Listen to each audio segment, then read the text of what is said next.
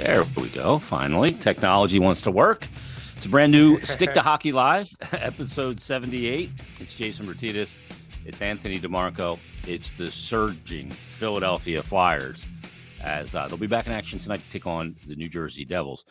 Make sure you follow Ant on Twitter at @DiMarco25. Make sure you also check out his work at thefourthperiod.com. What's going on, Ant? Not too much, man. Like you said, just enjoying watching the Philadelphia Flyers surge to near the top of the Metropolitan Division standings. It's bananas, right? None of us saw this coming, Ant. How surprised are you, not only that they are where they are in the standings, but, I did an episode on Flyers Daily a couple days ago and looked at all the underlying numbers, all the advanced stats, everything. And with the exception of the power play, they were all legitimately good. I'm very surprised, Jay. Like, honestly, we came into the season expecting a rebuilding year, and it was mostly the same pieces that we saw last year. Like, obviously, some different faces, but you look at the expected goals for percentage from Money Puck here. This is where I'm referencing. They're sixth in the NHL. Like, this isn't a team that's winning based on luck or great goaltending or high shooting percentage. Like, this is a team that's legitimately playing well. And to your point, it's not even like they're playing well specifically on the power play. Like, special teams has not been their forte, specifically offensively. Like, this is a team that game in, game out is having really good nights at 5-on-5. And to me, that is so telling because you look at their expected goal differential too, they're 7. Like, again, according to Money Puck. So across the board, this is a team that's playing a style that's sustainable to winning hockey. And look, do we think they're cup contenders? No, but at this juncture, I think it is fair to say that this team is a playoff team because not only are they high in the standings at the holiday season, but their underlying numbers suggest they should be there as well. And they suggest that they will remain there. Yeah, the one special team that's been really good is the PK. It's ranked 5th in the league, and they are tied for the league lead with 7 shorthanded goals. That's been a huge thing, obviously, for them as well. But, this creates a confusing time for Flyer fans. And this is all confusing because it's out of the norm anyway, Ant. Like, my lifetime, in my 51 years, soon to be 52, I don't remember the team, acknowledging that they're going through a rebuild. It just didn't happen. There was one, when they came out of the late 80s into Lindros, where they missed the playoffs 5 years in a row. And that was sort of a rebuild. But this is a different time in a salary cap league. It's a whole different ball of wax. But it's creating a lot of confusion for fans. And they're going, well, if they're a legit bona fide playoff team, do you push chips into the middle? Do you abandon the rebuild and, when you got a chance, capitalize on it? Do you just now not trade away expiring pieces? Everybody's kind of riffing back and forth on how to handle this. Well, because when Danny Briere took over and subsequently Keith Jones was put in as president of hockey operations, it was the first time arguably ever, especially since the transition of ownership from Ed Snyder to Dave Scott and then eventually Dan Hilferty, that the team was acknowledging that it was in a rebuild. But I think that a lot of people believe that a rebuild means one thing. It's tear it down to the studs and scorched earth and rebuild from the ground up, whether that be like the Ottawa Senators or the Buffalo Sabres, or if you go back 15 years or so, the Washington Capitals or the Pittsburgh Penguins or the Chicago Blackhawks, the LA Kings. But this was a rebuild, and I mentioned this last week, as much about culture as it was about talent. And this is a team that still lacks high-end talent. Like, don't get me wrong here. This is a team that doesn't have a high-end offensive player. With the exception of Travis Konechny, it probably doesn't have a top-line player on any team any given night. But it's a team that does have talent. It's a team that, in a lot of ways, is in the second year of a rebuild, the second year of John Tortorella. Because as much as Chuck Fletcher made errors along the way of his GM tenure, towards the end, he made a lot of decisions that hedged on being in a rebuild. He brought in some younger pieces. He drafted well, specifically probably more by Brent Flair, and he brought in some excess draft picks as well. So this team is in a rebuild for sure, but I also believe that they're more in a rebuild of changing the culture at this very moment as opposed to bringing in talent. Now, on a macro scale, I think it's more 50-50, but I think we're seeing a lot of players contribute to the current success of the team that will be here for the long term. And that's why I think that maybe some fans are a bit confused because even though they're still winning, they still are in a rebuild because of the culture aspect. Yeah, and the rebuild and winning in a rebuild is something that some people just don't believe in. They think any rebuild requires losing to get the highest draft position possible. They need a stud D. They need to get drafted in the top 3 or top 5 at a minimum, and that's the only way they're going to be able to move the ball forward.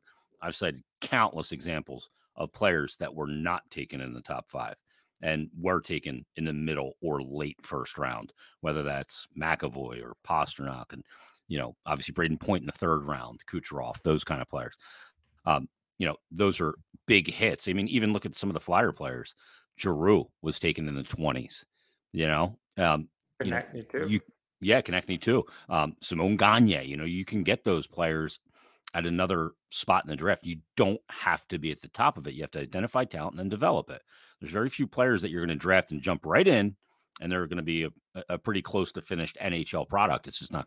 It just doesn't happen very often. The one thing, with this team too is, they keep winning these games. Sam Erson's gone 3 straight games. It looks like he'll be back in tonight. They've gotten the good goaltending. There's teams all over the league that are looking for one goalie that can stop some pucks. The Flyers have 2. Erson got off to that tough start. I think he had a .763 save percentage in the first 3 games. But since then, 7-1-1, a .930 save percentage. He's allowed 17 goals on 244 shots and 2 1-0 shutouts. One of them came in the shootout against Ilya Sorokin and the Islanders. But are the Flyers getting calls on a goalie? Because goaltending throughout the league is thin, and a lot of teams need it. I don't know if they're getting calls, but I could tell you that Samuel Ersson has drawn interest. Like as the Snow the Goalie podcast reported last Thursday, there were 2 GMs in attendance to last week's game: Don Sweeney of the Boston Bruins, Pat Verbeek of the Anaheim Ducks. And I think Pat Verbeek specifically had his eye on Samuel Ersson. Now, I could tell you there's been no trade talks. Nothing is imminent here, nor do I think the Flyers are prepared to move on from one of their goalies, given the uncertainty of that goaltending position beyond this year. But what Samuel Ersson has done, much like what a lot of players have done for this team, is put the Flyers in a position of power in trade negotiations. Because he's under contract until 2026, I believe, at $1.45 million, a contract he signed this past year with Daniel Briere, the general manager. And I really believe that this is a guy that not only the Flyers believe is a possible starter in the making, but maybe other teams believe is a possible starter in the making. And he's played really solid hockey for them after a tough start, as you alluded to. But with Carter Hart coming back, we'll probably take a bit of a backseat. But I don't get the sense that the Flyers are in any sense to mess with their goaltending position, which has really become a strength, not only on their main roster, but throughout their organization. Yeah, you look at what they have. You have Sandstrom and you have Cal Peterson with the Phantoms. And if you need to call up either of those guys, they both have NHL experience. And then you look at overseas, Kolosov, what is it, Zavagan, I think that's how you say his name. He was the player of the month in the KHL, great numbers. And then obviously Kolosov and Bjarnason as well. They got a lot of depth there. You don't want to solve that problem finally and then create it again. you know what I mean? Exactly. Especially at that position, it's so important. Because the funny thing is you see goalies all over the league, whether that's Antti Ranta, who just passed through waivers, making 1.6 or so, and he passes through. You've seen a lot of goalies. I mean, obviously Jack Campbell was going to pass through, but you've seen goalies that without big tickets that are passing through.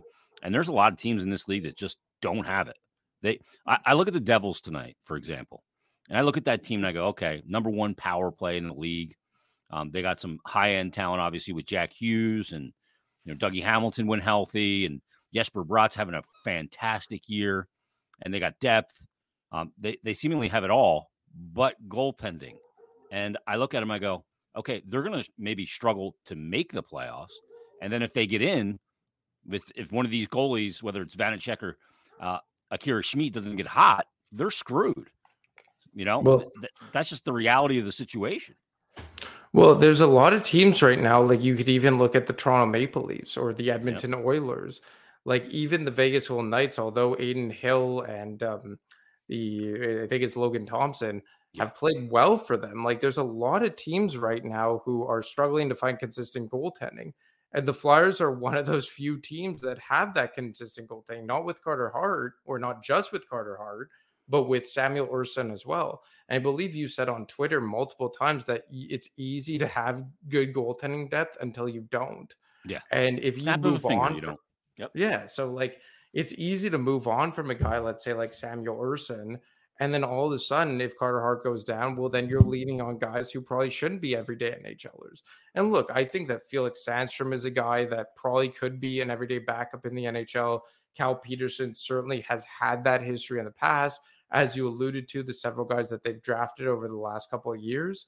But right now, the Flyers have a sure thing between Carter Hart and Samuel Ersson. And I just don't know if they're in a rush to move on from that or break that up in any capacity, even if the interest is there for the latter. And let me ask you this question, because you mentioned it earlier. I saw this article in The Athletic. Let me just get the guy's name who wrote it so I can give him credit. I thought it was interesting. It's Harmondale. And he did the top, he said, evaluating the NHL's 6 most surprising breakout teams. Are they contenders or are they pretenders? First one he did was Vancouver. And, the record they had at the time was 19-9-1, runs down the stats, the good, the areas where maybe they need to get better, blah, blah, blah. And then he puts a kind of a number on the confidence meter of making the playoffs. And for Vancouver, for example, he had a 9 out of 10 that they'll make the playoffs. One of the other teams was Washington, who I don't know how they have the record they do. They've gotten great goaltending for the most part, but I don't think that's sustainable. They looked really old when we saw him. His confidence meter for the Caps is 4 out of 10. But then he gets to the Flyers as one of the teams, because certainly they fit the criteria of a team that is surprised this year. And his confidence meter for the Flyers, let me get it here, hold on, is 4 out of 10. What's your confidence meter that come 82 games in the books, this team will be either going to the postseason or dusting off the golf clubs? I'm probably at a 5 out of 10, which is an increase of where I would have been a month or two ago. And that's no slight on the Flyers. It's more just because I eventually expect the Devils or the Hurricanes to wake up out of the slumber that they're in. And to your point, the Devils have battled goaltending issues, ditto for the Carolina Hurricanes. And that's no slight on the Flyers. And I think that they're going to be in a dogfight right to the very end of this season. But I just think when you have quite literally half the amount of teams make the playoffs out of the East and the Western Conference, there are going to be some good teams that do miss out. And the Flyers are a good team. I think they've proven that. Maybe they'll dip a bit, but through well past a third of the way through the season, they've proven to be a good hockey team. I just don't know if they have the high-end talent enough to sustain this right through 82 games. And that's also because you've seen some slumping play from the teams I've just mentioned. But I think 5 out of 10 is a fair and rational rating for them, given the teams that have slumped and given the amount of time left on the season. Here's the 8 teams that would be in if the season ended today, which it doesn't. The Bruins, Maple Leafs, and Panthers are the top 3 teams in the Atlantic. Rangers, Flyers, Islanders are the top 3 teams in the Metro. The wild card teams are Carolina, who's got 35 points in 31 games. The Caps with 34 points in 28 games. Now, these teams are on the outside looking in. Detroit, New Jersey, Tampa, and we'll mention Pittsburgh there as well. Canadians are actually ahead of Pittsburgh in the standings.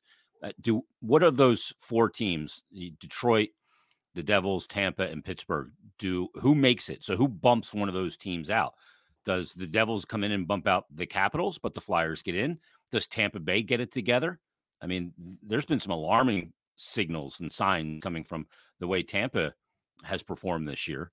Which of those teams do you think can get in, and who comes out at their expense? Well, I'm going to give Tampa Bay the benefit of the doubt. Just kind of one of those situations where I'm going to assume that they get in until they don't. And even with their slow / disappointing start, I still do give them that benefit of the doubt. And I do think the New Jersey Devils are going to find a way to get in. I just think that they're too talented, and they dealt with some injuries earlier in the year that probably made them lose some games that they shouldn't have, with Heischer and Jack Hughes being out of the lineup during November. So I think those two teams do eventually get in. I think Detroit has an outside chance, but they're all but guaranteed to get into one of those guaranteed spots. So I think the Capitals eventually slide out, and then probably one of the Flyers or the Islanders are one that are going to slide out. Like, I think there's a very good chance that we see 5 teams from the Atlantic Division make the playoffs this year, or 4 teams, because with the Carolina Hurricanes, we don't know where they're going to end up. So, I mean, it's a very interesting kind of playoff outlook at this juncture. I think the Hurricanes will eventually land themselves into the top 3. And then you also see the New York Islanders and the Philadelphia Flyers as 2 teams that could slide out of this. But I do think when all is said and done, you'll probably see the Devils and the Tampa Bay Lightning in the playoff picture. So we can pour dirt on the Penguins? You don't want to pour dirt on them, but they're a team that I think of the 4 that you mentioned, I think have the biggest outside chance. Because, look, they have the talent on paper, but they're the oldest team in the NHL, if I'm not mistaken. I don't believe they have a lot of cap space to work with or a lot of assets to give up to bolster their roster. I mean, unless I'm missing something, they're more or less the exact same team that they're going to be come playoff time. And I don't think they're necessarily a bad team, but they're not a team that inspires me a lot. Yeah. And, adding Carlson to me, I mean, that would have been great in 2012. And he came off a great year last year. I get it, but that's just going to prolong the pain for a team that's been living on credit cards for a very long time. I get why they did it.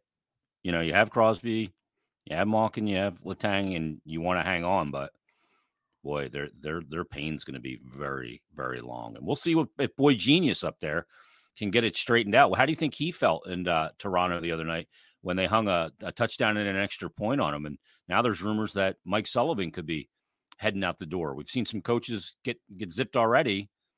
DJ Smith, the latest, but is Sullivan next, Ant? Sullivan's an interesting cat because he was a guy that was involved with ownership for the GM search. Like, with exception, coincidentally enough, of John Tortorella, there's a case to be made that Mike Sullivan is the most powerful coach in the NHL. So I don't know if Mike Sullivan is on the chopping block just because of how much power he has down there in Pittsburgh. So, I mean, maybe from an on-ice perspective, that would be suggested. But based on what we've learned and how Sullivan was one of the guys who probably gave the okay to ownership to hire a guy like Kyle Dubas and subsequently an assistant GM like like Jason Spezza, I don't know if Mike Sullivan is a guy who's on the chopping block, just because you look at that team and I don't know what coach could do better with that roster that Mike Sullivan has. Yeah, the pieces that are there, it's more incumbent upon the players than the coach to get them to be able to play together. And I just don't know that it's going to happen with what they got, unfortunately. And the sooner they recognize that, like Jari could be a guy that you could look to move if they recognize that they need to begin a rebuild. But how do you begin a rebuild with the contracts you signed Letang and Malkin to and traded for Erik Karlsson, and you still have Crosby? I think they're screwed. I think all said and done, Dubas is going to end up looking pretty bad for his tenure in Pittsburgh unless he can, play the really long game and get it right. We'll see if that happens. One of the things, Ant, that I saw yesterday, there was an article written on Philly Hockey Now by Jonathan Bailey. I saw Sam Carchidi retweet it. He didn't write it, but he retweeted it. That the Flyers, let me give you the headline, and of course I'm getting ads all over the freaking place. Jesus Christ. Some of these websites, I'll tell you. Nonetheless, the Flyers should consider acquiring Johnny Gaudreau. When you think about the Flyers where they are now, they didn't get Gaudreau. I said thankfully at the time, and I'll echo that now. But should they be in the market for Johnny Gaudreau? And this all kind of stemmed from Elliot Friedman saying that Columbus is listening on everyone, which is not true because I guarantee they're not listening on Fantilli. But anyway, would lead you to believe that maybe they'd listen on Johnny Gaudreau. He's got a full no move clause, by the way, and 5 more years after this at 9.75 I and 5 mean, goals. maybe they listed on him. Is he a guy that I think the Flyers should kick tires on? No, absolutely not. I think that if you strip away the fact that he is a guy from the local area of Philadelphia, there's absolutely no reason to acquire Johnny Gaudreau. If you want to make a big name acquisition like that, if you're the Philadelphia Flyers, he has to be a centerman or a top pair D. And Johnny Gaudreau is neither one of those two. And a guy who preferably is in his mid 20s, and Johnny Gaudreau is 30 years old. Look, I understand that from maybe like a sentimental point of view, it would kind of be like a big circle thing that Chuck Fletcher couldn't get done and the new regime gets it done. But from an on ice perspective, I just see no reason to try and pursue a guy like Johnny Gaudreau and his $9.75 million cap hit. Would he probably excel more in Philly than he is in Columbus? Maybe. Maybe he would be a point per game player. But an undersized winger on a team that has an abundance of wingers and is already undersized up front, I don't really think that fits the bill. I think that from an on ice perspective, Johnny Gaudreau is the last thing that this team needs, especially from an on ice perspective. Yeah, I was losing brain cells, losing the minimal IQ points I had yesterday reading some of the replies about it.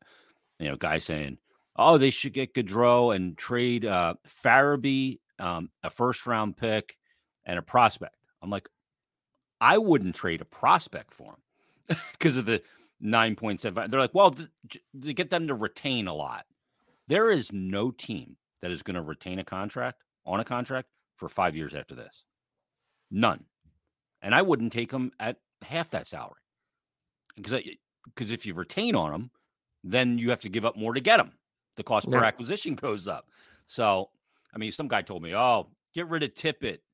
Send Tippett there and a second-round pick and a prospect.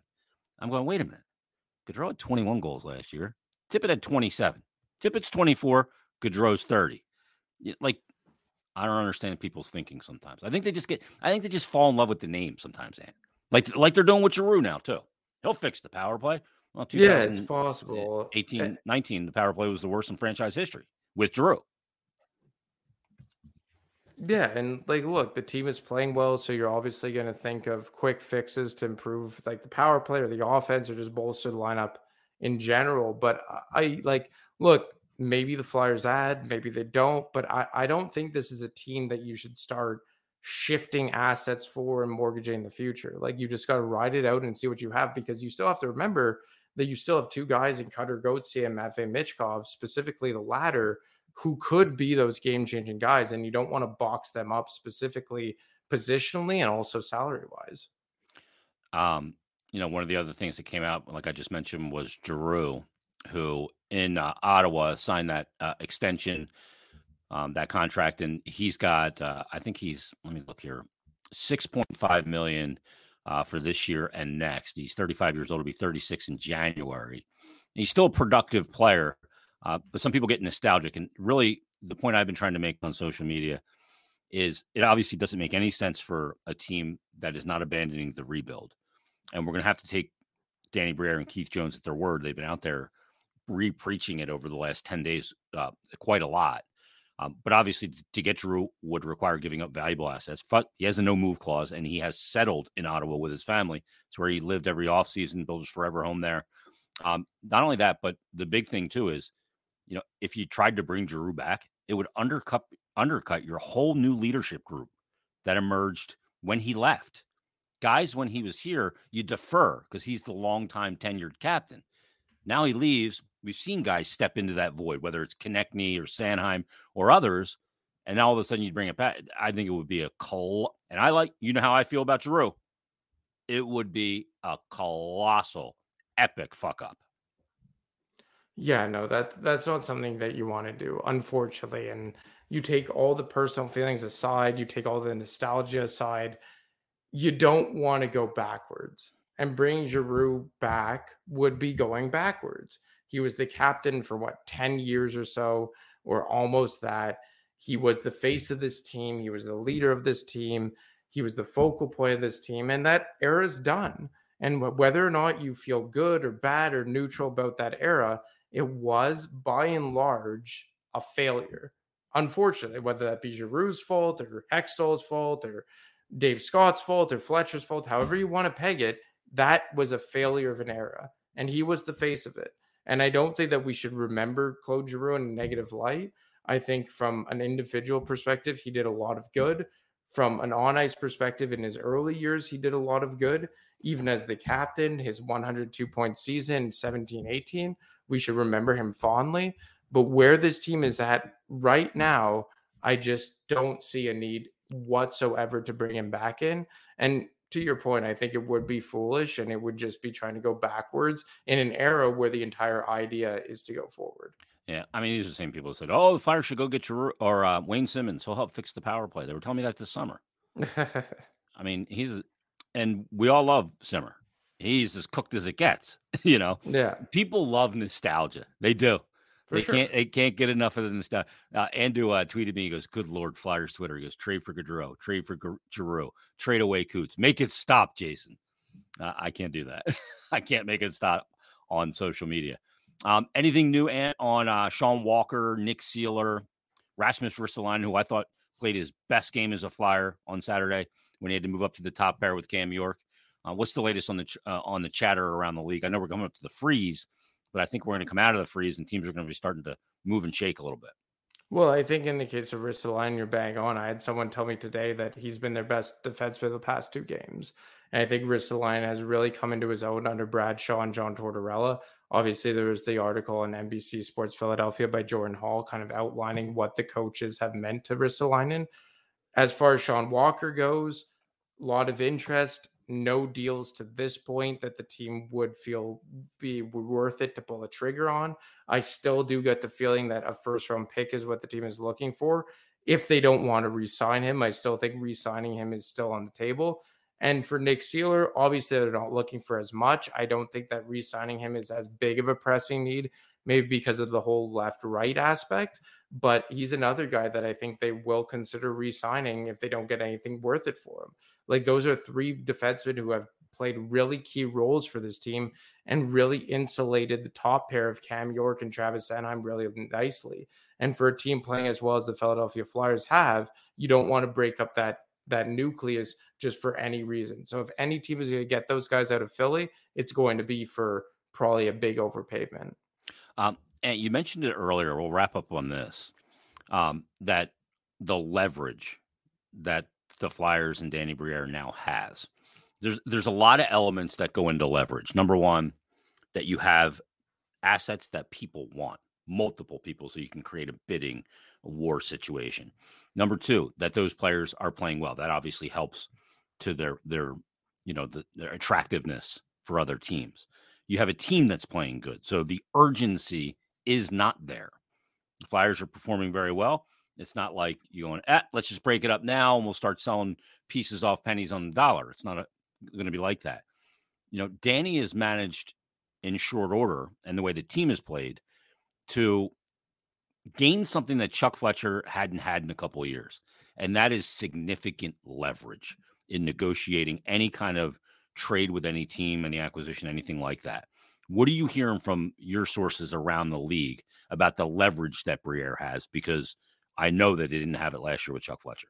Well, I think they have a ton of leverage right now, because I had one person tell me last week that in trade negotiations, there are real no negotiations, because the Flyers have no reason to move off of any of the players that have value right now because of how they're playing.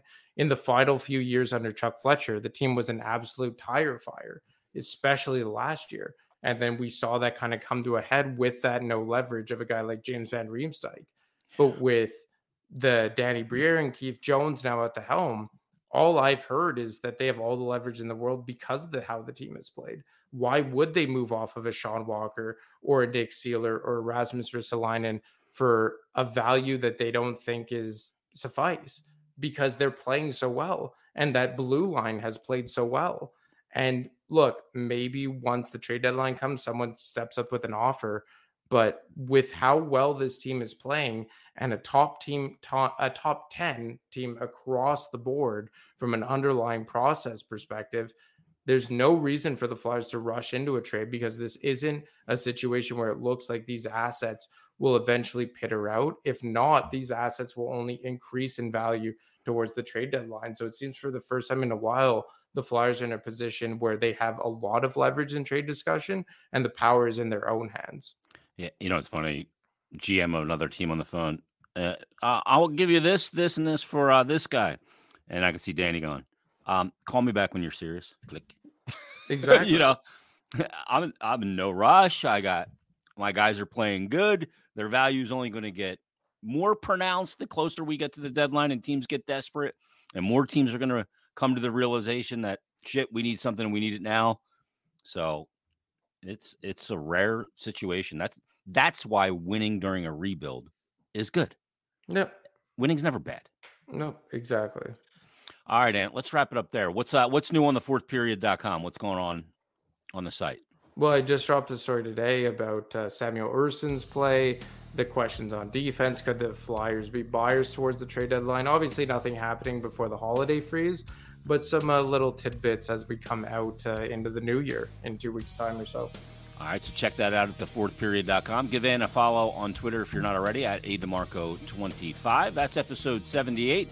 Everybody enjoy your hockey tonight. Flyers, Devils tonight. Final home game of the 2023 calendar year will happen on Thursday against Nashville.